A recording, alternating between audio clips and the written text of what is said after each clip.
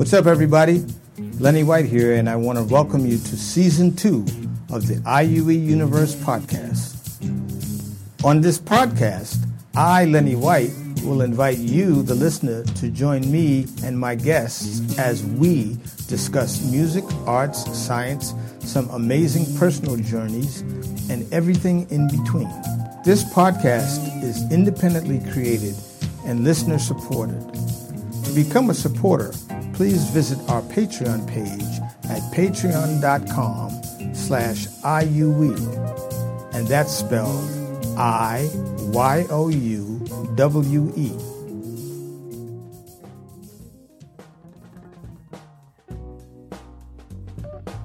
John Scofield's guitar work has influenced jazz since the late 70s and is still going strong today. Possessor of a very distinct sound and stylish delivery, Scofield is a masterful jazz improviser whose music generally falls somewhere between post-bop, funk-edge jazz, and R&B. Born in Ohio and raised in suburban Connecticut, Scofield took up the guitar at age 11, inspired by both rock and blues players.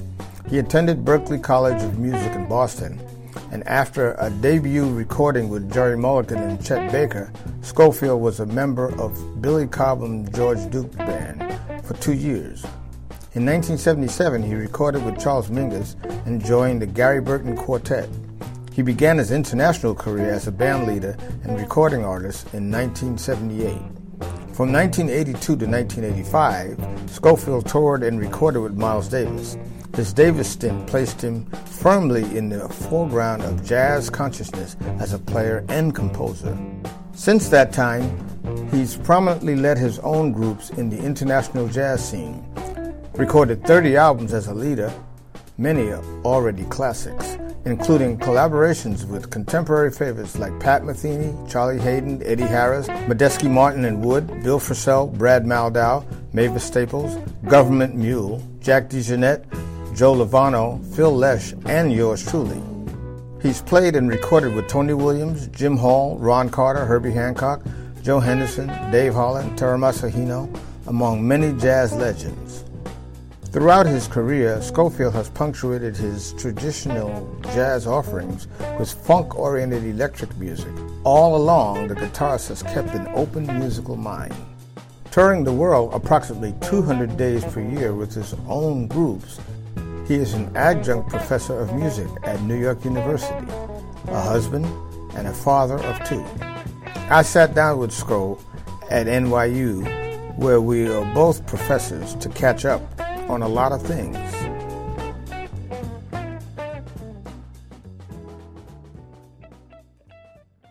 It is my distinct honor and pleasure today to have one of my old friends and someone who is from this area, actually, but has gone on to win countless numbers of awards, Grammy Awards, and all sorts of awards and anything. But we affectionately call him Sco, but this is John Scofield, ladies and gentlemen. Hey, Lenny. We've been talking about this for a long time. Thank you so much, yeah. Right. So, just to refresh people's memories and those that don't know, you are actually from the tri-state area. Yeah, I am. I grew up in Norwalk, Connecticut, and Wilton, Connecticut, right next to it, and left there in 1970. But wow. But yeah, no, in the 60s, I lived in Connecticut, and which is part of the tri-state area, because that's Fairfield County, right near New York. Right, and so you are one of 3 famous people from Norwalk, Connecticut. Well, this is great. You talked about Calvin Murphy, Calvin Murphy, that's right. Who was, when we were young in the 60s, he was a superstar, Yeah, he was from Norwalk. In the NBA. That's right. He was in Houston, but he was from Norwalk High School, right, where he had excelled, and never blew everybody's mind back then. In the early 60s, I guess that was. Right. Yeah. And then there's another famous Norwalkian, I guess you would call him, and that is Horace Silver. That's right. Horace Silver, our jazz hero, claim to fame. That's right. But he's a big. That ain't no claim to fame. He's as big as you can get. Right. He's an icon. Super important. And he's from Norwalk, and it's funny because I knew people that would say, "Oh, I knew Horace and stuff," but he left long before I was into music and everything. But I know right where he lived, right by where they published the Norwalk Hour, or they used to, the old newspaper place. Yeah. So now you went from Norwalk and you went to Berklee. I did. I went to Berklee for 2 years, 1970 through 72. Who was there when you were there? Well, me and Joe Lovano were classmates, Okay. and he became one of my best friends right away, and then a bunch of guys, it was fantastic. Everybody wanted to play, and Pat Metheny came up. Mm-hmm. Gary Burton started to teach there, and that's how I met Steve Swallow, the bassist, because Gary got Steve to teach. Right. And Swallow only lasted like a year. He wasn't cut out for teaching, but then, but we stayed. We've been playing since then, and who else? Abraham Laboriel Jr., the bassist. I played with his dad. No, that's who I mean. Senior, right, sorry. Right. Senior, the drummer. Junior's the drummer, right? No, but Senior, was the bass player who I played with, too. We had a top 40 band. Wow. With a drummer named Ted Siebes. Wow. And Abe sang and played. He did? Yeah, wow, yeah. Okay, We played like some gigs. They call them GB gigs up there, general business gigs. Yeah, but I was in Boston, until 74 when I moved to New York. Okay, when you moved to New York in 74, who was the first person you played with? I came down and I was in Jerry Mulligan's band. Oh, okay. And for a short while, and I met him in Boston because Alan Dawson, the drummer and instructor at Berklee, was I knew Alan, and Alan played with the Dave Brubeck group at that time. Right. And Jerry was in the group, and then Jerry was doing some gigs and asked Alan who he should get, and he got me, and so I was in the group, for a short while, and then I got a call from Jerry's manager. He said, "Okay, the next gig's in New York in like a month or something." Cool. And it was at Carnegie Hall. And it was the reunion with Chet Baker and Jerry Mulligan at Carnegie Hall. So that's right when I moved to New York. And then after that, you stayed in New York. I stayed in New York. And right after that, Lenny, is when I met Billy Cobham, or right at that time. And John Abercrombie had just left, or was fixing to leave Billy's band. I had met John, too. And then Billy hired me for his band. Right. Who was in the band then? Brecker Brothers. Oh, yeah, okay. And, Alex on bass and Milsho Leviev on piano. Right. Yeah. Yeah. So about those times, man, in New York. New York New York has always been the center of the universe. Mm-hmm. But, those were different kind of times. I think so. Talk about that for a minute. Well, it was an amazing time for the music, as you know, because, you played such a part in that. And when I was going to Berklee, I would go hear you playing. I remember hearing you with Joe Henderson and Woody Shaw, fantastic band at the Jazz Workshop. Yeah. And I think I probably heard you more than that, but that one particularly stands out. Yeah. And we all had Red Clay. Right. Which was a big hit with the Berklee set. We were all listening to that every day, And who is this young guy on drums? It's deep because Lieb and Randy and Grossman, we all used to play together at Lieb's place on 19th Street. He had a loft. I know, yeah. And there was Chick and Dave Holland and Lieb. They all lived in the same building. And we used to play there all the time. And so then when Red Clay happened, I know Randy he talked to me and he said, "Man, it was so great that one of us had finally gotten out and recorded and done that. But I had made the record with Miles before that. Before that, yeah. And then it just so happens that both Lieb and Grossman wound up playing with Miles too. And so here it is again. And then you wind up playing with Miles That's too. right. But, Lenny, you guys were just above my group, Right. You were were already on the scene. So we all heard you and Steve Grossman and Dave Liebman all the time, and would go to little clubs to hear those guys play. And Dave had Lookout Farm. Yes, right. And Randy was playing around with Mike. They were with Horace Silver. Right. And it was a great time. Yeah, it was a totally different era. I mean, I think the aesthetic has changed because back then, what was happening is that there was camaraderie, but it was competitive camaraderie. I mean, everybody had to be on their toes because, man, have you heard that band? Oh man, we gotta be as good as that band. Yeah.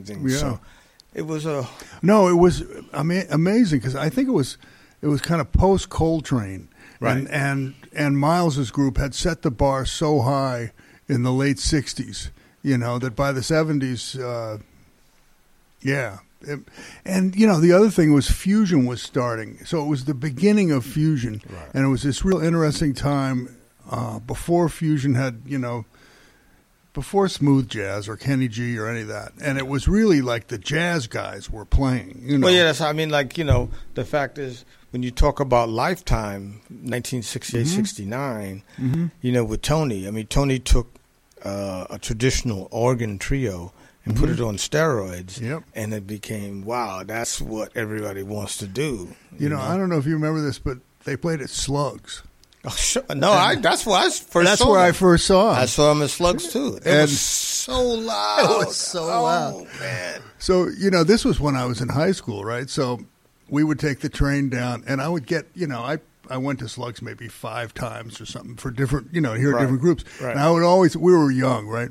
And I would get there really early, I would be like at 8:30, I'd be at my table. There'd be nobody there. And the band didn't start till 9:30 or something. Right. I'd have like 12 Cokes before they got there. But when we heard Tony Williams' Lifetime, there were like 5 people there. Right. And they totally killed it. It was unbelievable and loud as hell. But me and my friend were the only people there. When I played with Joe Henderson, and Woody Shaw played in Joe's band, I remember Miles coming to hear us at the East Village Inn.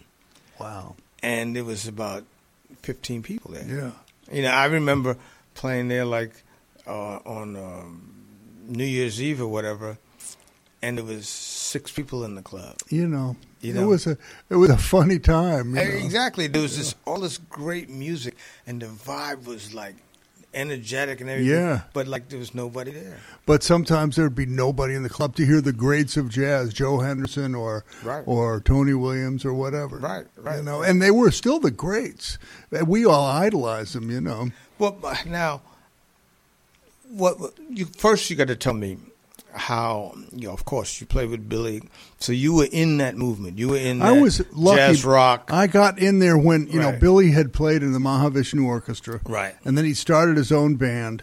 And they, when I joined with the Brecker Brothers, they were at the tops, man. Right. I joined in January of 75. And it was like, and you were in Return to Forever at that point, and it was, those groups were like pop groups. Yeah, we were doing big gigs, Exactly. It wasn't, and that's why nobody was going to hear Joe Henderson and stuff, because there was this other movement, that was really popular with college kids, and it was amazing. Yeah. So Billy would play, and we were on tour for 2 years straight, Right. When did you go to play with Miles? That wasn't until 81.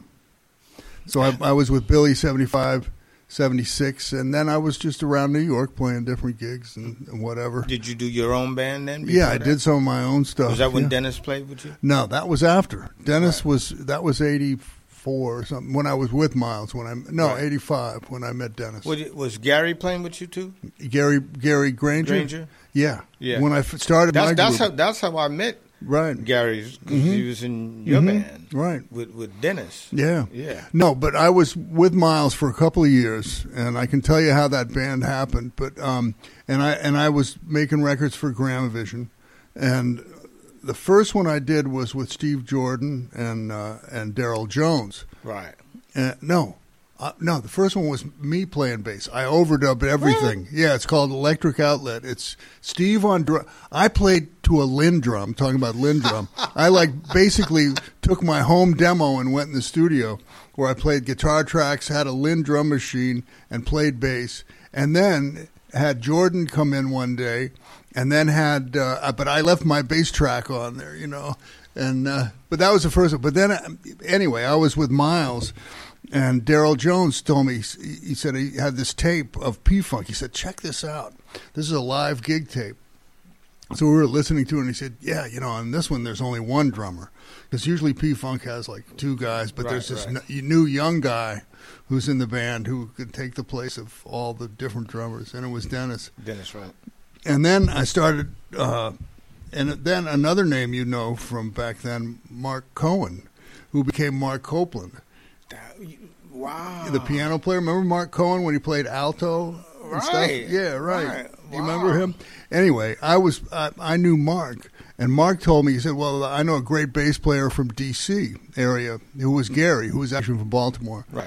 And so I got Gary in my band, and Gary said, well, you got to hire my friend. You got to get this guy. And he was the drummer who was on the tape of P-Funk. Right. And so I started my group then, yeah. Ah, okay. That's there were these bass and drum tandems because Herbie was in San Francisco and we played a late night thing or whatever, and he said, "Man, and Paul Jackson, who played with me in Azteca. Oh wow, Paul was playing with Herbie. Yeah, and Herbie said, "Man, I need a drummer."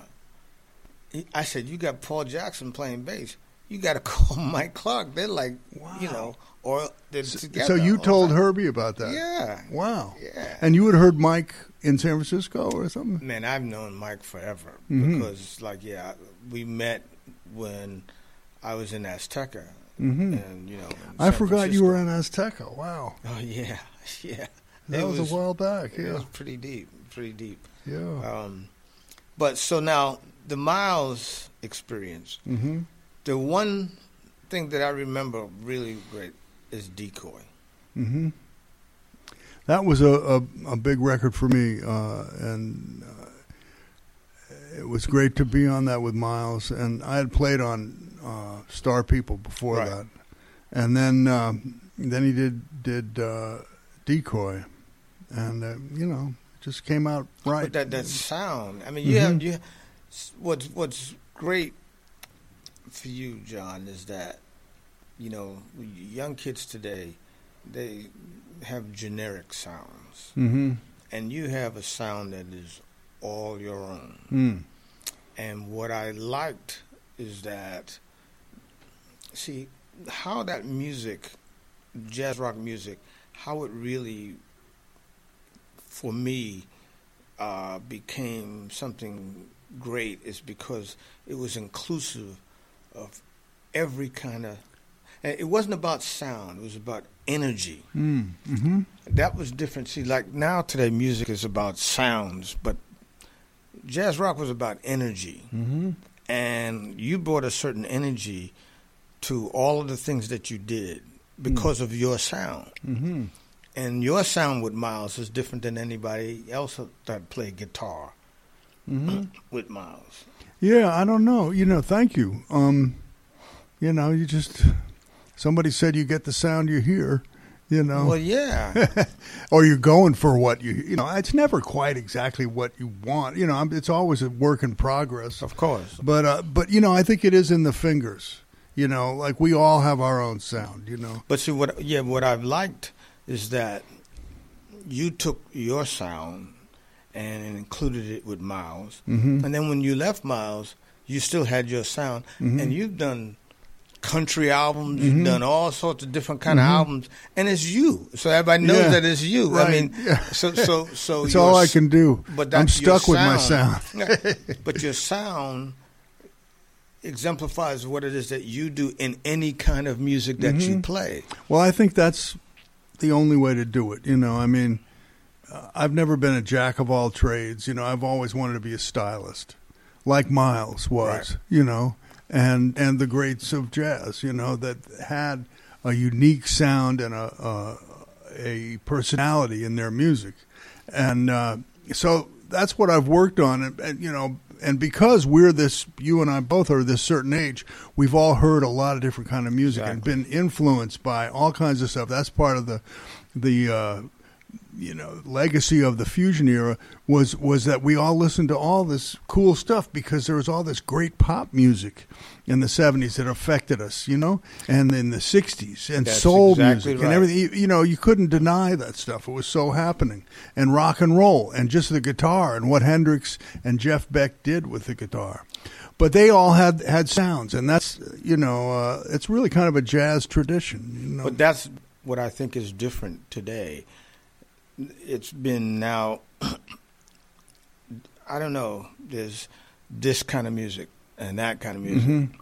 But back when we were doing what we were doing, creating what we were creating, yes, there were all these different kinds of music, but what we did is include all of those things. Now it's like, well, there's jazz. I mean, I think that it's all about attitude. I think the attitude is what dates music, is somebody's attitude about it. And, I recently listened to old Miles interview. And someone asked him about his style. He said, well, in order to play like I play, you have to have listened to Ravel, Stravinsky, He listened to all these different musical things. I remember going over to his house and he played me a record of a singer, a Spanish singer that he listened to before he did Sketches of Spain. Wow, that influenced him. Yeah. And I heard all that. You could hear all the little inflections and everything. And so, what happens today is a lot of young musicians listen to other young musicians trying to emulate or a particular style. They're not inclusive of all the other kinds of things. They don't go to where they could to get away from their instrument and a lot of times get away from jazz. And that's right. What Miles was interested in, so much stuff. And he was so worldly. You know what I mean? Right. He was into expanding his thing. And it was But now, let me ask you a question. We both are here teaching at NYU, talking about what we just talked about. How do you think we can get our students to think the way that we thought, to make music? Not to read music, because, see, everybody's been taught how everybody's taught music. They're taught music by putting a page of music in front of them and say, this is the way you play this. But they're not been taught how to create music. Yeah. Meaning that there's melody, harmony, and rhythm. That's what you have. Now let's create some music with that, as opposed to reading music from a page. Yeah. How do you think we can get that to happen? Yeah, I just think we can impart our experience to them. We can talk about what it is that got us going. And in my class and stuff, I will say a few things that Miles said to me, and it's always simple stuff, Yeah. because he could break it down. He was a genius. And I mean, one thing he said that I think is so amazing, because anybody can understand it, but it's deeper than it sounds. He would say, play the better notes. In other words, play the good stuff. Don't play He'd play the better notes, which means he put his own standard on the music, which was really high. And he was hard on himself, too, as we know. And so he said, basically just play the good stuff. Don't play any bullshit. Make yourself not do that. And that's why his stuff sounded so fresh all the time. Right. And I think that there's the tendency for young musicians just to fill the space. Oh, that as opposed to thinking about what to fill the space with. When you start your solo starts with silence. How you break that silence should be something that you think about, as opposed to just playing something. Yeah. Well, that's what we have to show them, is how to sound like an artist, right away, no bullshit. Don't play anything unless you mean it. And this whole deal of playing a bunch of stuff and everything, everybody wants to, that's how you learn how to play music, is you learn as much stuff as you can. But then being an artist is editing yourself and making it sound somewhat profound if possible, Right. and that's what we have to show them, Talk about some of the different eclectic musical experiences that you've had. Because you've done that. You've done a lot of different kinds of things, John. It's not like you're a jazz guitar player and you play jazz and that's what it is. Well, I think, one thing is just being a guitar player opens you up to so much other stuff. Because, jazz guitar is not the number one jazz instrument, and the tradition of jazz, it's saxophone and trumpet, and piano. That really was unbelievable, And in a way, I'm happy about that, because when I started off on guitar, there was this whole world of music in the 60s that was bluegrass guitar, country stuff. I mean, amazing stuff going on with old guys, like Doc Watson and stuff. There was a folk music scene, that was how I got into it. That was popular on the radio. Then there was soul music. There was the soul music explosion in the 60s. Yes, sir. And all the saxophone. Motown was, and this stuff was pop. It was everywhere. Right. So if, when we had little bands and stuff, that's what we played. And that was guitar music. And then there was blues. I got into blues because there was, here in New York, there was the Fillmore East, right? Yep. And the Cafe Go-Go on Bleecker Street. And I would go here because I was into guitar. I would hear blues guitar players. And that was, in a way, a high point for the blues scene, because this was when the hippies found out about blues, and it was a great time. So I heard all that. And then Indian music was a thing with string players. We would listen to Ravi Shankar and that whole, that was actually popular. Nora Jones's dad? Yeah, that's right. That's right. Oh, I forgot about that. Well, who are your biggest guitar influences? Well, first it was blues, man. Talk about a sound on a guitar. That's what I wanted to do, was to try and get some sort of presence like B.B. King, because I used to go hear B.B. a lot. I would go down to the Cafe Go-Go and so the blues guys were the first thing for me. This is when I was like 14, 13. Right. I was a obnoxious blues snob for about a year. It's like, oh, you kids like the Beatles. Well, listen to this, Right. But and then I got into jazz, and I went. There was a store in Westport, Connecticut, where this woman ran the jazz department in a department store, and she was really nice, and she heard that I played guitar, and she turned me on to some records, and it was Wes Montgomery live at the Half Note, at the Half Note. That was his like new record, whatever year that was, 65, and Jim Hall. Yeah. I loved Jim's playing. He had a different approach, and Pat Martino. Sure. Killed me, man. I couldn't believe how strong he was, It's just, and then George Benson. Of course. And George was, and still is to me, sort of the most fluid and swinging guitar player. You ever play with him? I know George. I never played with him. I don't want to play with him. He's too good. He's too good. And, those were the main guys for me. But I also had a Django Reinhardt record early on that I really liked. But my dad got it for me when I was 12, Do you have a favorite record of yours that you've done? Well, I people say certain records, the record that I did with Dennis and Gary called Blue Matter, that came out nice because we had some different kind of grooves on there, and some of my compositions I like on that one.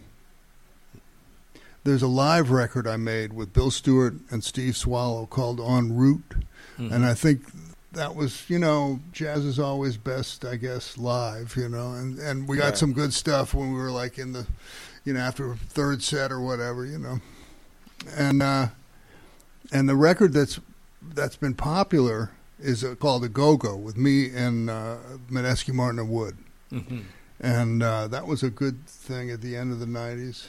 But you know what? I think they're all good, but they could all be better. Your body of work. It's my body of work. Yeah, man. no, I understand. I don't go back and listen that much. Right.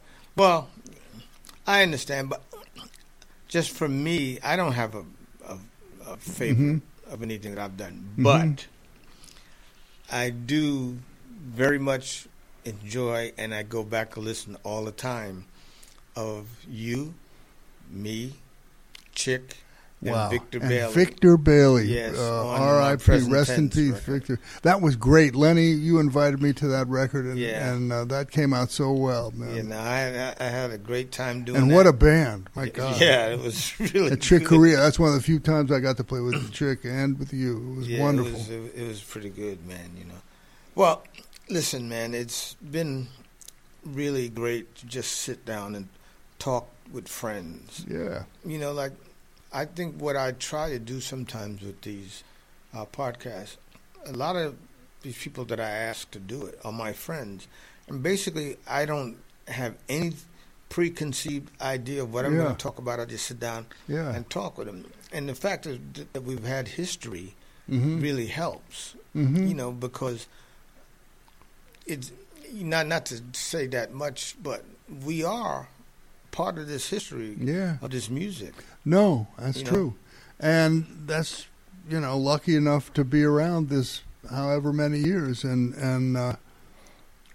I'm glad you're doing this because I know the guys that and have played with, most of them, Yeah. And it's nothing like when people talk about it that have a history and roots together and can common experiences and all. And I got to tell you, man, one of the great times I played with you was with you and the Jamaica Boys and Michael Urbaniak. And we played. He's in town. I'm doing a project with him as we speak. Wow. Tonight I'll get with him again. Oh, man, we'll give him my best. Yeah, because I haven't seen him since then. But Michael had these gigs at the Bottom Line, and a bunch of times he used me along with you guys. Right. With Bernard and Marcus Miller. Yes. And let me tell you, that really, I loved that rhythm section so much because I had heard all you guys. Right. But to be there in the middle of it, that was great. Yeah, we had fun. I mean, it's always great to have fun. And this is what I talk about with my students. John, here's the big point. The highest dynamic that we can have as humans, and this supersedes, and we can debate about it, it supersedes love, because without this, it's trust. When you have trust, you have love, you have all of those things. The highest dynamic we can have as musicians is trust. When we trust each other, magic happens. And speaking of that, with Marcus and Bernard, we had a trust as a rhythm section. We could do it whatever we wanted. And so we made a safe space for anybody that played with us and played on top of that. So that's what it is. It's about musical trust.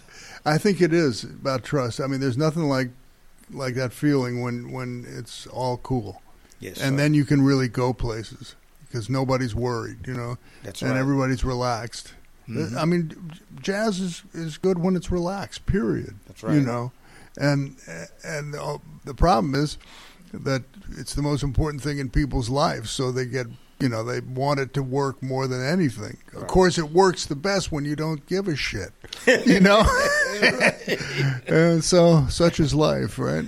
Well, John, it's been great. Now, I know that you have to go and record your ensemble. Yeah, that's right. We're going to... And, again, man, it's been special to talk with you for a few minutes and just relive some of your history, some of my history, and some of the history we've had together. Mm-hmm. Ladies and gentlemen, John Scofield. Thank you, Lenny. Thank you so much.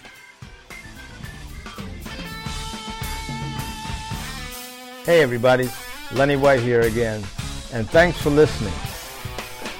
We love bringing you great podcast interviews with music legends like Ron Carter, Mike Clark, and Marcus Miller, and hope to keep making great content. Please consider supporting the production of the IUE Universe podcast by becoming a patron on Patreon. For more information, visit our website at iuwe.com, and that's spelled IYOUWEE.com. See you next time.